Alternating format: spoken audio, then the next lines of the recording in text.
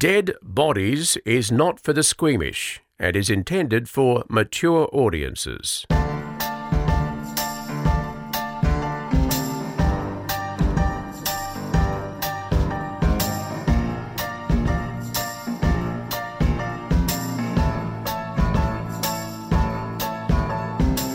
I'm just going to start straight my story because I'm terrified. We've had another negative feedback. Yes, go, read it. This is from Nicole. She doesn't, you can recommend or not recommend on Facebook. She doesn't recommend Dead Bodies podcast. I know it's like a knife to the heart. Too much waffling of a personal nature. Get on with the good stuff, girls, she said. And so I thought I'll be polite. I acknowledged. Went back Stuff to her you, and Nicole. said, We're going to stuff her. No. This is why I won't let you she's manage talking the about Facebook. stuff. So we're going to say stuff you, Nicole. We're going to get on with the show. Do your story. Don't even bother reading it. No, hang on. Give it back. Stop tearing it up. I did reply to her. It's too late. I already did. I said to her, noted, thanks, Nicole, which I thought was quite businesslike of me, considering my heart was broken. Thanks, Nicole. Love the admin team. You know how you get those emails? There's no name. It's just the fuckers. They just write admin team. And you're like, who are you? I need a name. Anyway. She came back at me. What did she write back? She wasn't accepting that. Oh. As she knew she'd been brushed off. Oh, this is what happened. She came back with, I always have to fast forward the first 10 minutes. And then she did an emoji face that's like, it's in severe pain, horrible terror. She's so like appalled that. by her first 10 minutes. All right. So what my idea is that we just cram everything into the first 10 minutes and then we'll say hi to Nicole. Kirsten, can you give me a little mark? And then we'll welcome Nicole at the 10-minute mark. So Nicole, start fast forwarding or not. You never know. You might miss something really good. Go, hit Nicole with your story. Righto. This has been described as one of the most brutal and bizarre crimes that Australia has ever seen.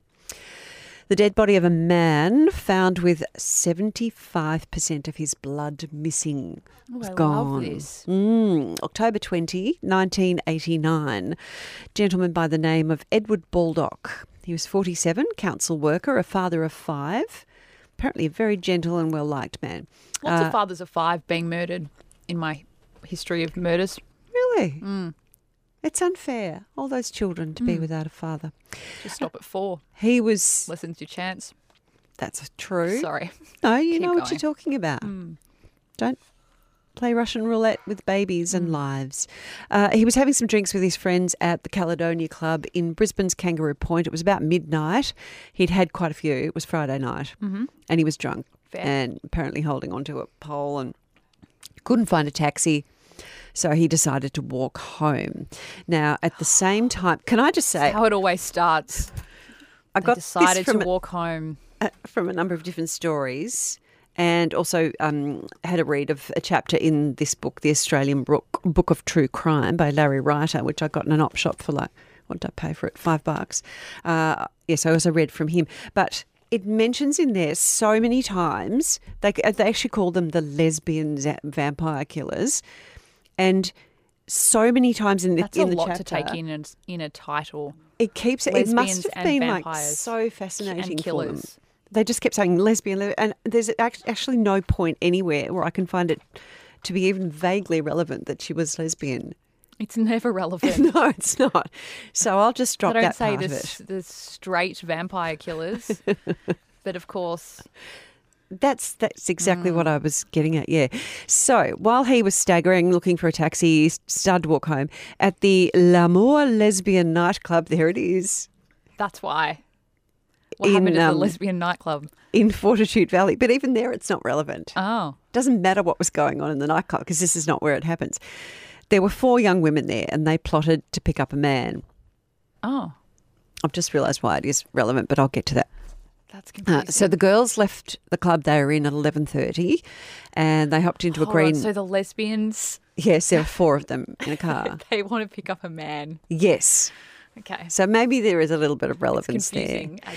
Yeah. Okay. Well, it's relevant because of the relationship between one of them and the other 3 and the kind of hold she had on them. So there was I mean it's more confusing because they're lesbians and they want to pick up a man. Oh, yeah. I know. This is confusing, but go. Well, it depends what they want to pick him up for. Let's keep going, shall we? They climbed into the green Holden Commodore. They went cruising the streets, and in the car, 24-year-old Tracy Wigginton, Lisa Taschinski, who was 24, Kim Jarvis was 23, and Tracy Waugh was also 23. They pulled up to Edward Baldock, and Tracy asked him if he wanted to have sex with her, which he did. What? So he hopped in, and they drove to Orley Park on the Brisbane River. So Tracy left the three others in the car and walked into the bush with Edward. She took off her shirt. She left him for a moment, and he got undressed next to the wall of a shed at the South Brisbane Sailing Club. He left his socks on. This is not victim blaming, but just a general useful tip for guys. Don't stop laughing, Kirsten. Don't leave your socks on. This is all sorts of confusing. Is it? Yeah. Okay. Yeah, I shouldn't have dwelled on that. My life is so normal. With socks on? Well, just yeah, I know. this doesn't happen to me. I know. He was drunk. So he folded his clothes, and I'm not sure why, but he pushed his wallet under the edge of the roller door of the club that he was getting undressed next to. Tracy Wigginton came back with, she says, Lisa Taschinski. It's a very hard name to say. Lisa. Taschinski, Lisa. And she plunged a long-bladed knife up to the hilt into Edward's neck, into his spinal cord. What? She ordered Lisa back to the car, and over the next few minutes, she was described as being like a shark in a feeding frenzy. She stabbed him 27 times in the back, the neck, the side, the throat, and the chest. She grabbed his hair, slashed his throat. He was still alive. She stabbed him again in the neck. His spinal cord was almost cut through, and the two main arteries in his neck were severed. So she sat escalated. down. It did. That's escalated very quickly. She sat down, smoked a cigarette, and watched him die. And she later told police, but she felt nothing. She threw the knife into the Brisbane River, washed her arms, went up to the car, got the rest of the girls and brought them down to see what she'd done. One of the girls stayed in the car. Tracy Waugh stayed in the car. The other three girls would later say that they could smell blood on Tracy Wigginton's breath. 5 o'clock next morning, a jogger found the body, and police found his wallet under the sailing club door, so they were able to identify him pretty quickly. And next to his body, in one of his shoes, was a Commonwealth Bank card, and the name on it was Miss T. Wigginton. Oh. Yes. So straight away, they know who they're looking for. Back at Tracy Wigginton's home that same morning, she realised that she'd lost her bank card. So she got her girlfriend, who wasn't one of the girls in the car. She actually was go look for cheating on her girlfriend Debbie with Lisa, who was with her that night. Yeah, she got Debbie to drive her to Orley Park. And when she saw the police there, she said, "Oh my God, it's real." She went home again, and 3 hours later, the police knocked on the door. And at first she was quite aggressive about denying the murder, but then eventually they got her to confess. Police interviewed the other girls, who they described as scared shitless, and eventually all four of them were charged with murder. In February 1990, they were committed to stand trial in Brisbane's Supreme Court. Now, several psychiatrists had a look at Tracy Wigginton, and they found her to be what they described as very complex and disturbed. She was a big woman, very commanding personality, and she had convinced the others that she had supernatural powers and could make herself disappear. And this is where I'm thinking is possibly the only relevance to the gazillion mentions of her being lesbian, or of them being lesbians, is that if there was a bit of sexually charged energy there, that would possibly help her have more power. If they were attracted to her and she was attracted to them, it might just change that. No, you're not buying that? No, it's just you don't because think it changes the they were dynamic? at a lesbian club. That's why they called them all lesbians. No, but don't you think if there is an element of them wanting to, if she's the cool girl, yeah, and Maybe. they're attracted to her in that way, and she, if there's that element of sexual attraction there, I do think it changes the dynamic somewhat. Tracy made the others watch a video over and over again of someone's head being blown off by a shotgun. She said to them that she wondered what it would be like to kill. She sharpened a knife and she talked Lisa into cutting her wrists and letting her suck the blood. Note to self. If your friends start saying that they want to know what it's like to kill someone, stop hanging out with them immediately. Leave the house. Or if they ask, Sorry, kicked you under or the if table. they want to suck blood or anything. Are we 10 minutes in yet? Just gone. Welcome to the podcast, Nicole. You've missed a whole bunch of good stuff. Sorry, you don't know what's going Welcome, on. Nicole. Glad to have you here. Let me see. Lisa told the police that Tracy Wigginton would regularly buy pig and cow blood from the butcher to drink. Ooh. And the night before the murder, Tracy Wigginton had said she had a need to feed on a victim's blood. There is nothing else that tastes like blood. What does it taste like? You know what it tastes like when you go to Yeah. the dentist, or like when your teeth bleed, or like you suck on a cut on your finger. It's It's yeah, weird. minerally sort of taste. It's a real gross taste. Well, it's not gross. It would be in large amounts. I can't imagine. A forensic. That's new. Don't know where that word came from. Forensic psychiatrist Donald Grant interviewed Tracy Wigginton while she was in custody after she'd been arrested.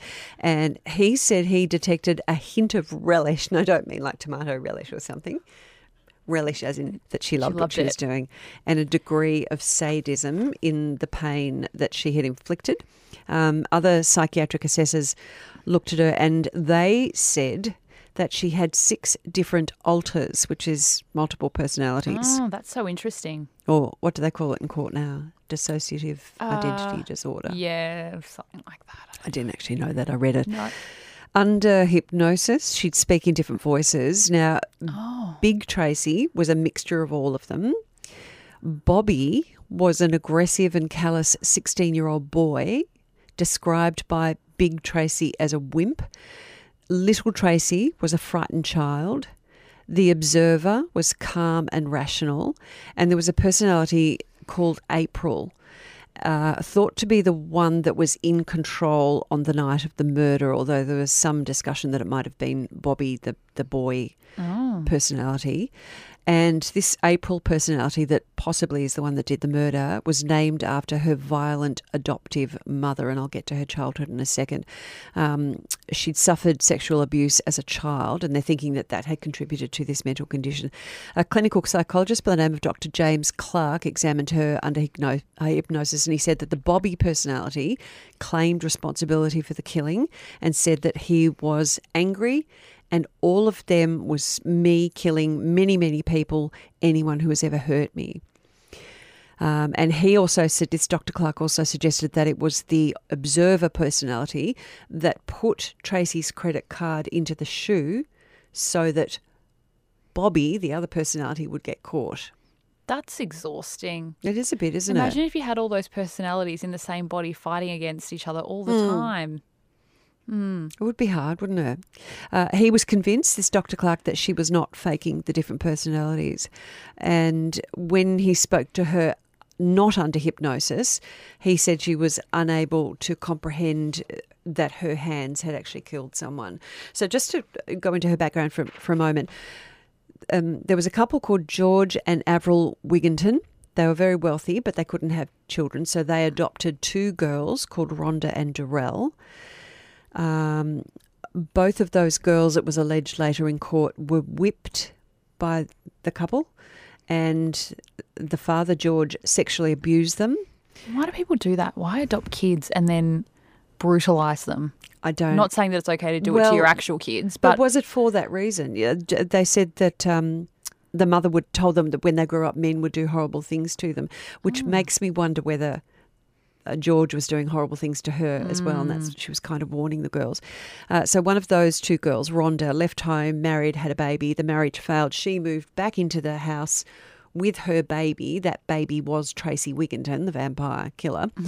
And so the baby was also adopted by what were her grandparents. got you. Yeah. She said that her grandfather sexually abused her from an early age until she was about 11 or 12.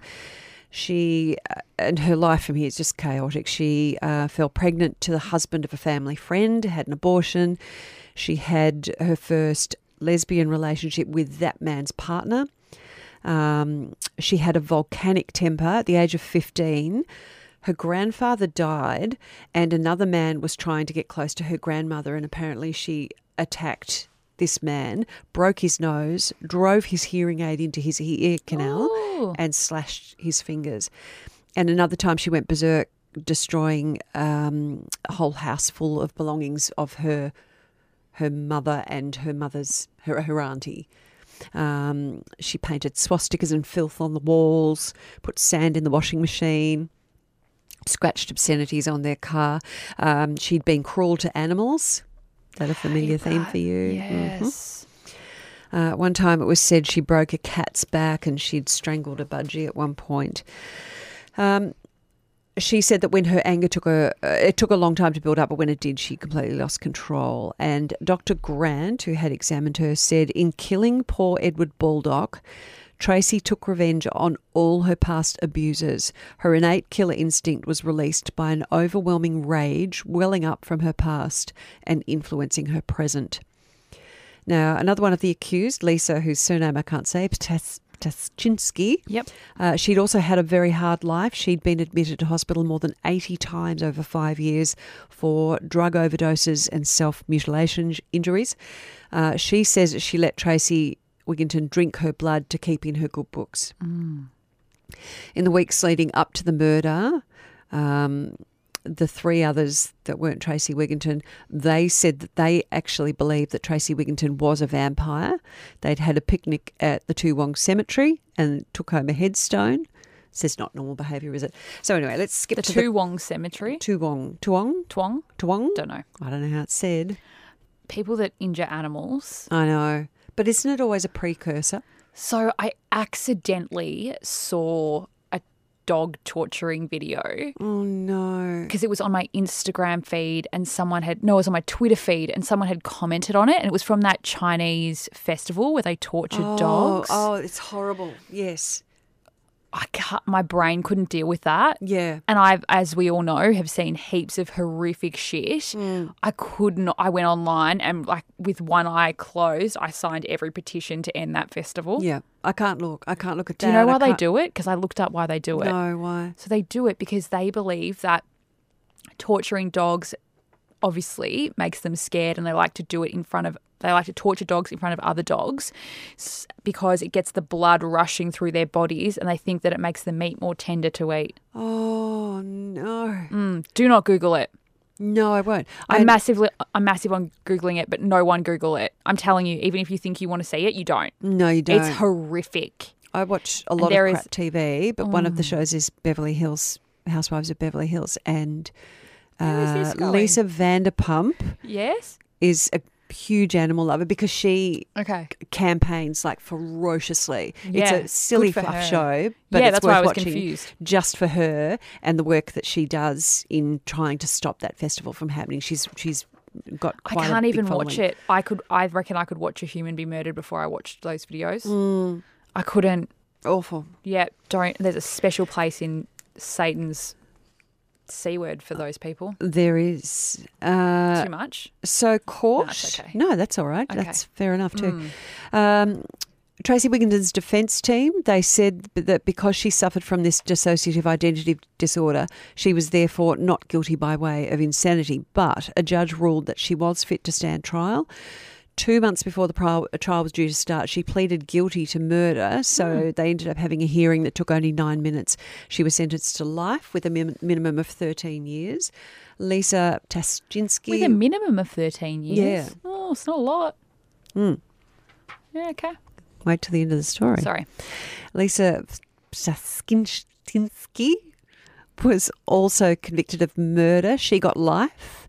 Jarvis got 18 years, reduced to 12 for manslaughter, and war was cleared.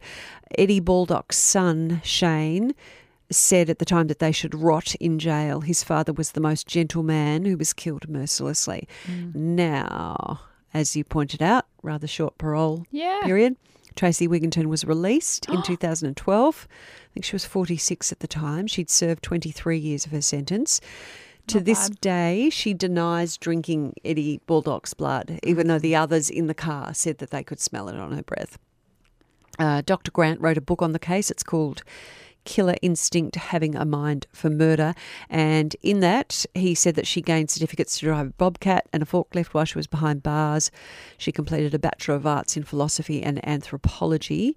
And she planned at the time she left prison to change her name, so possibly has a different name now. But he says that statistics would suggest that by now the risk of further violence, especially murder, is much reduced by her age and the effects of a long period in custody. 23 years is a long time. He said that she'll be under parole supervision for the rest of her life. Lisa Deskinski, she was released in 2008, and Jarvis is also out of jail. So they're all roaming around.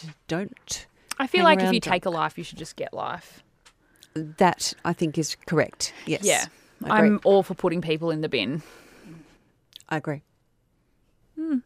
You've got actual court documents there. What have you got? I made a discovery. Ooh. I was looking up old coroner's court documents, and I have realised there are a lot of random remains just hanging about. What do you mean? On Tuesday, the 13th of March 2012, tradesmen undertaking electrical rewiring of an unoccupied premises at, it has the address there, I won't read it out, located a shopping bag containing what appeared to be a replica of a human skull. Police were contacted and the remains were transported to the Coroner's Court of Victoria. A police investigation revealed that the remains were likely to have been in the possession of the late Dr. Ernest Richard Edwards, who was born in 1901 and had died in 1966, who had formerly resided at that location and had practiced as a GP. So they found The tradies found it. a real human skull. My husband's a tradie. You would not believe the stuff they find In walls? in walls, in roofs, under floors. I'm not done. And he brings it home. Never a skull, though. On 29th of November 2010, Dr. James, I don't know if I should be reading these people's names out, we'll just say Dr. James, a physician specialising in endocrinology, attended at the Moonee Ponds police station to hand over a human pelvis. The human pelvis had been given to him when he was a medical student in 1996. Police took possession of the pelvis and had it medically examined. The coroner concluded it was a human pelvis. But how old? As in, I don't mean, was it 10 years? A lot of the times they can't work it out. Like, is it from the 1800s Sometimes they just... or last week? On the 5th of November 2010, the following human skeletons were collected by Senior Constable, insert name, from the Endeavour College of Natural Health at 360 Elizabeth Street, Melbourne. The college had contacted police and asked that they collect a number of skeletal remains that they had previously used for teaching purposes. Police took possession of the remains and they were conveyed to the Coroner's Court of Victoria. Whose bodies are these that have been just passed around under floors and things? On the 25th of February 2010, Miss Veronica, surname, attended at Caulfield Police Station and relinquished a skeleton which she described as having been in her possession for some time. It was purchased by Veronica from the Mentone Education Centre on the 7th of February 1984 when she was a teacher of fine arts. She produced a receipt in relation to the purchase. What? There's many pages and much highlighting has happened. I'm telling you. And I'm loving every minute of it. So it sounds like just about everybody except me has got a human skeleton in their house. On the 7th of February 2009, massive fires swept through a residential area. Following the fires, remains were located by a disaster victim identification unit working on the retrieval of persons missing as a result of the bushfires. These were the Black Saturday fires. Oh. Big fires in Victoria. Yep. Over 100 people died. I think it was 173, possibly Yep. more in the end, yeah. The remains located appeared to be almost totally burnt. A forensic anthropologist, Professor Chris Briggs, located what appeared to be a mandible and some other pieces of human skull. These remains were conveyed to the Victorian Institute of Forensic Medicine. Dr. Ranson examined 3 separate bags. In the first bag, he found a collection of fine fragments of bone which included identifiable portions of the base of a skull together with portions of a skull vault. I don't know what that is. Who had that in? So someone had it in their house. In the second bag, he found a moderate number of largely charred fragments of tooth. In the third bag, he found some more apparent fabric-like material together with what appeared to be portions of a zip. Also contained within this bag was a clear plastic container containing 3 bubble-wrapped specimens, which on opening contained portions of facial bones, including portions of lower jaw and small fragments of bone, possibly representing some upper jaw. The owner of the property was contacted on the 5th of May 2011. She advised that the family had a skull which had been given to them by a friend who had obtained it from a retired doctor. It had been kept in the study, which is where it appeared to be located by the DVI team. The skull had been hinged and had been a medical specimen, according to the advice given by the family. So people just must have, every self-respecting house had a body in it or a skelling bones. It's literally like they are just hanging about. Wow. I'm not done. Oh, no, I didn't think you were. Should I say my wow to the very end? Yeah. Okay, I will. I'll sit very quietly. During the same fires, at the back of a property located in the shed of a rear residential home in Marysville in the wake of massive fires on the 7th of February 2009, remains were located by the Disaster Victim Identification Unit. These remains were conveyed to the Victorian Institute of Forensic Medicine. Dr. Ranson, he's back, advised that the remains were comprised of large portions of human bones which appeared extremely light, indicating they were probably dried prior to the fire. On examination, they found an almost complete vertebral column together with portions of sacrum, long bone shafts, skull base, skull vault, pelvis, jaws, ribs and digits. Where would they get these from in the olden days, do you Police think? contacted the current owners of the property, who advised the police that the property had been purchased from a doctor. You wacky doctors. Police contacted the doctor, who was not aware of the specimen being at the address, and stated that he had sold his model many years ago to an orthopaedic student. Neither party could assist any further with the information as to how that specimen ended up at that address. I suppose they have to carefully check it, that it's not someone who was murdered a week ago or a recent missing person. On September 9, 2010, Miss Dredger attended the Malvern police station and handed to police human skeletal remains, which she described as having been acquired by her parents in and around 1937 or 1938.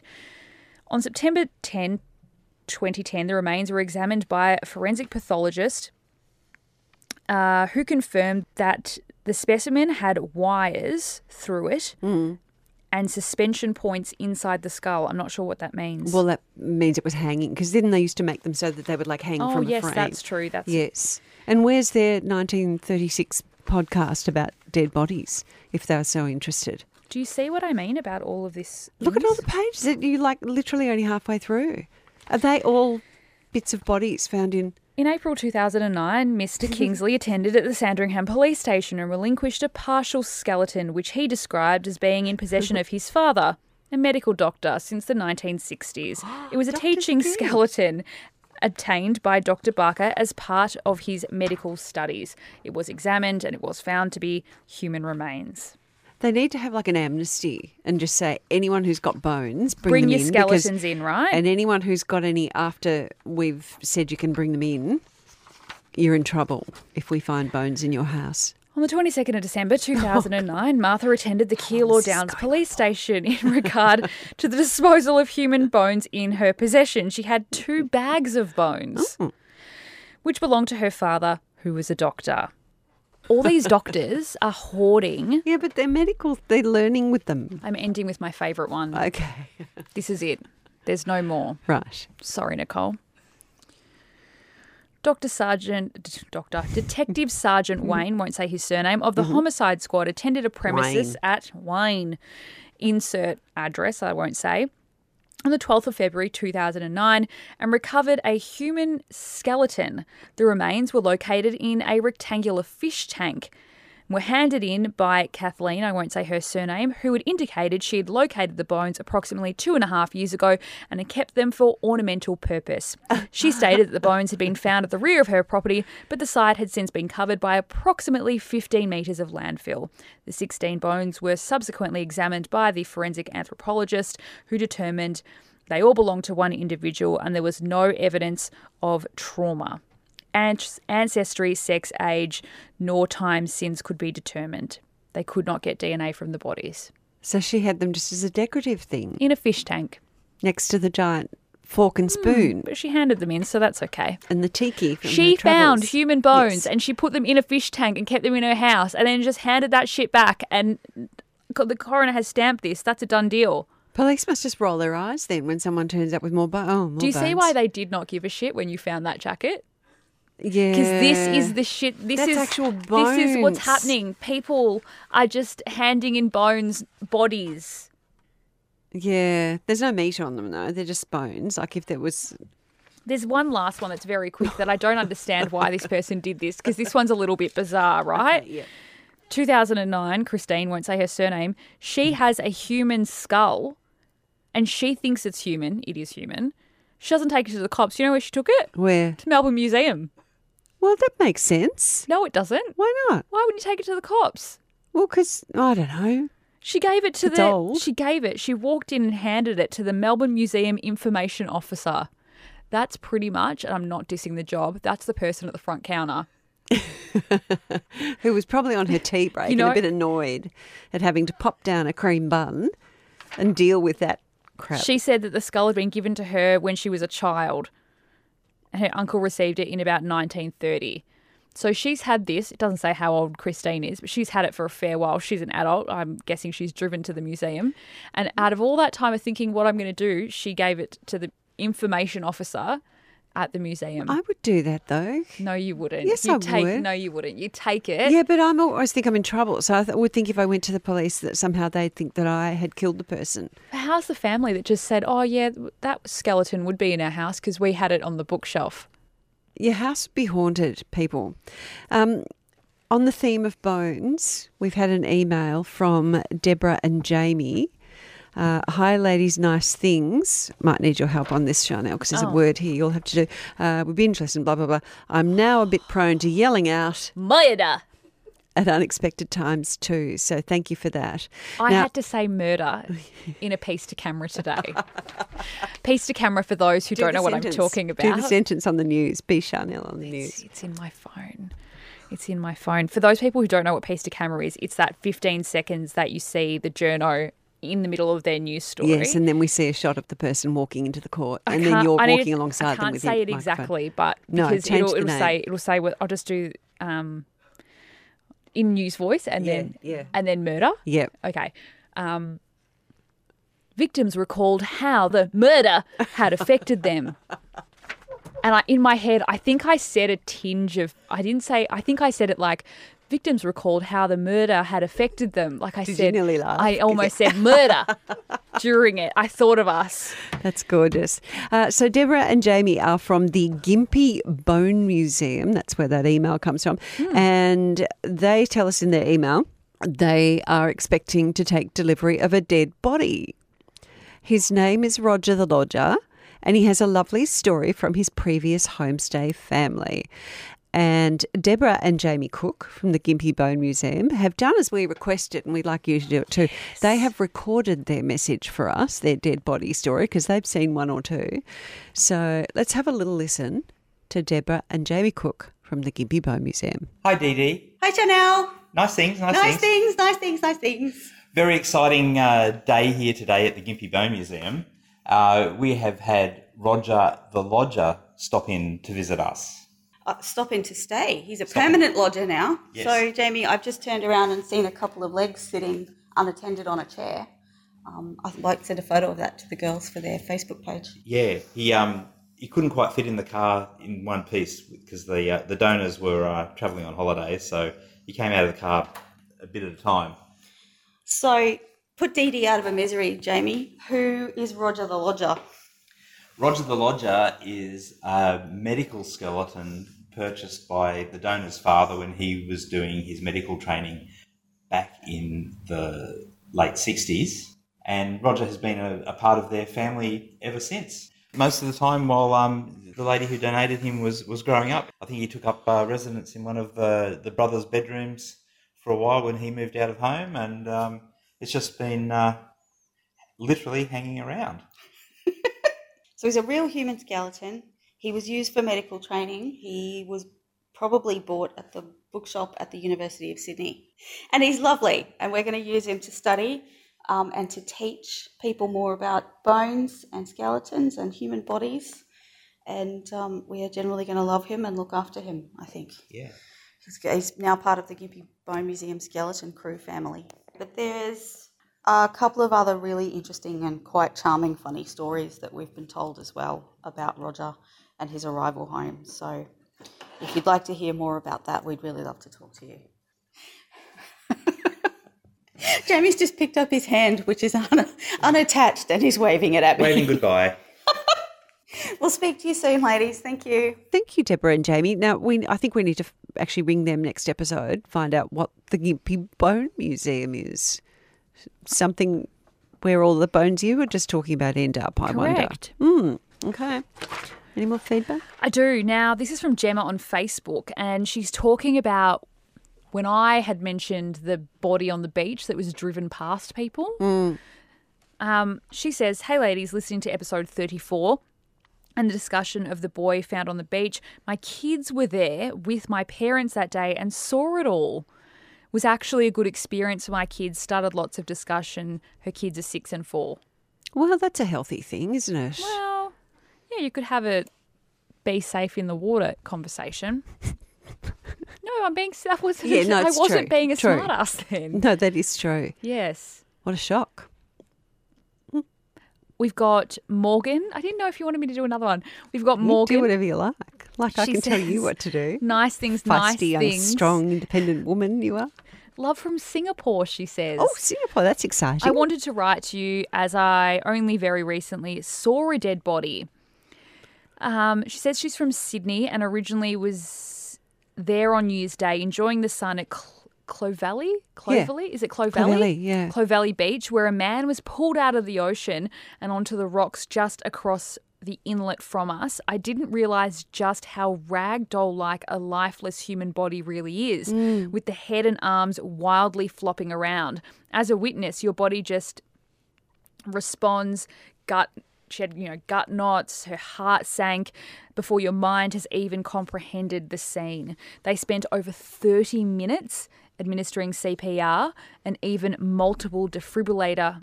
Did I say that right? I can never say that word right. Defibrillator? Sounded fantastic. Yeah, defibrillator shocks, which both are so much more violent than I'd imagined. It would be. It would be, wouldn't it? When they do CPR on people, they break ribs and things, I know, don't it's they? violent. Yeah. There were hundreds of us on the concrete piers all staring at this situation in shock. They said none of us had seen someone struggle in the calm water, and then in desperate and awkward sadness as we all realised the resuscitation attempt was going on for too long for him to be likely to recover. We caught each other's eyes with a sudden realisation of our collective humanity and the true fragility of life. Apparently the man had a medical episode while snorkelling and hadn't necessarily drowned but had died in the water. So strange that in one sunny second there was a swimmer enjoying the holiday and then there was the lifeless shell floating up against the rocks. I learnt there is no dignity in death, but the lifesavers and off-duty doctors on scene did try their best to bring him back. An intense way to start the year, but it has shaped how I choose to live my life and my perspective moving forward. Life's short and I never write to people to tell them I appreciate their work or how positively they add value to my life, so here's me telling you. Gosh, who was that? Morgan. That was very well summed up, actually. Wasn't it? What happened there? Deborah emailed us. Hi, Dee Dee, Chanel, and Kirsten gets a mention there. Yes. So she should. For sure. Deborah's listening from Manchester, UK. She's studying and hoping to work in pathology, lots of dead bodies. My first dead body was an elderly lady at the nursing home I used to work at. She hated me while she was alive. She had dementia and thought I was someone else. But I was always very fond of her. I went to see her a few hours after she'd passed away. I touched her hand and it was freezing, a cold that only comes with death. Then I looked at her face and she looked back at me. The nurses hadn't closed her eyes immediately after she died. And because of rigor mortis, they couldn't be closed now. Oh, no, they were stuck open. It was a bit unnerving, but it was nice to see her before she left for good. Best wishes, Deborah. And Kerry on Facebook has a suggestion for an episode which I will follow up on, La Pascualita of Mexico, the corpse bride in the window. That sounds interesting. We'll find out more about that. She says, I've seen one dead body in my time. I was in the room where my ex's grandfather passed. It was a very sad experience, but also good in the sense he didn't have to suffer anymore. His funeral was the first open casket I'd been to. The funeral home did a terrific job on his facial makeup, but they forgot about the hands. Oh, no. They were a horrible colour and not something that I think I'll forget. I had to sit in the front row with the family and try not to look at his hands through the whole funeral. Thanks again for your podcast, Kerry. Oh, dear, yes, you would be distracted, wouldn't you? And also on feedback, we got a lot of emails about The Casketeers. Yes. I watched it. Oh, did you? It's very funny. Is it? Yeah, they're finding like a funny side of death, like us. I flicked past it last night and my husband didn't want to watch it with me because he thinks, God knows why, that I'm altogether too obsessed with death anyway. Why would anyone think that? So he made me watch something else instead. Well, if I you're wasn't obsessed happy with about dead it. bodies, email us. What's the email address? deadbodiespodcast@gmail.com. I wasn't confident, thanks. Dead Bodies is created by Dee Dunleavy and Chanel Vella and produced by Kirsten Lim Howe. Contact us at deadbodiespodcast@gmail.com.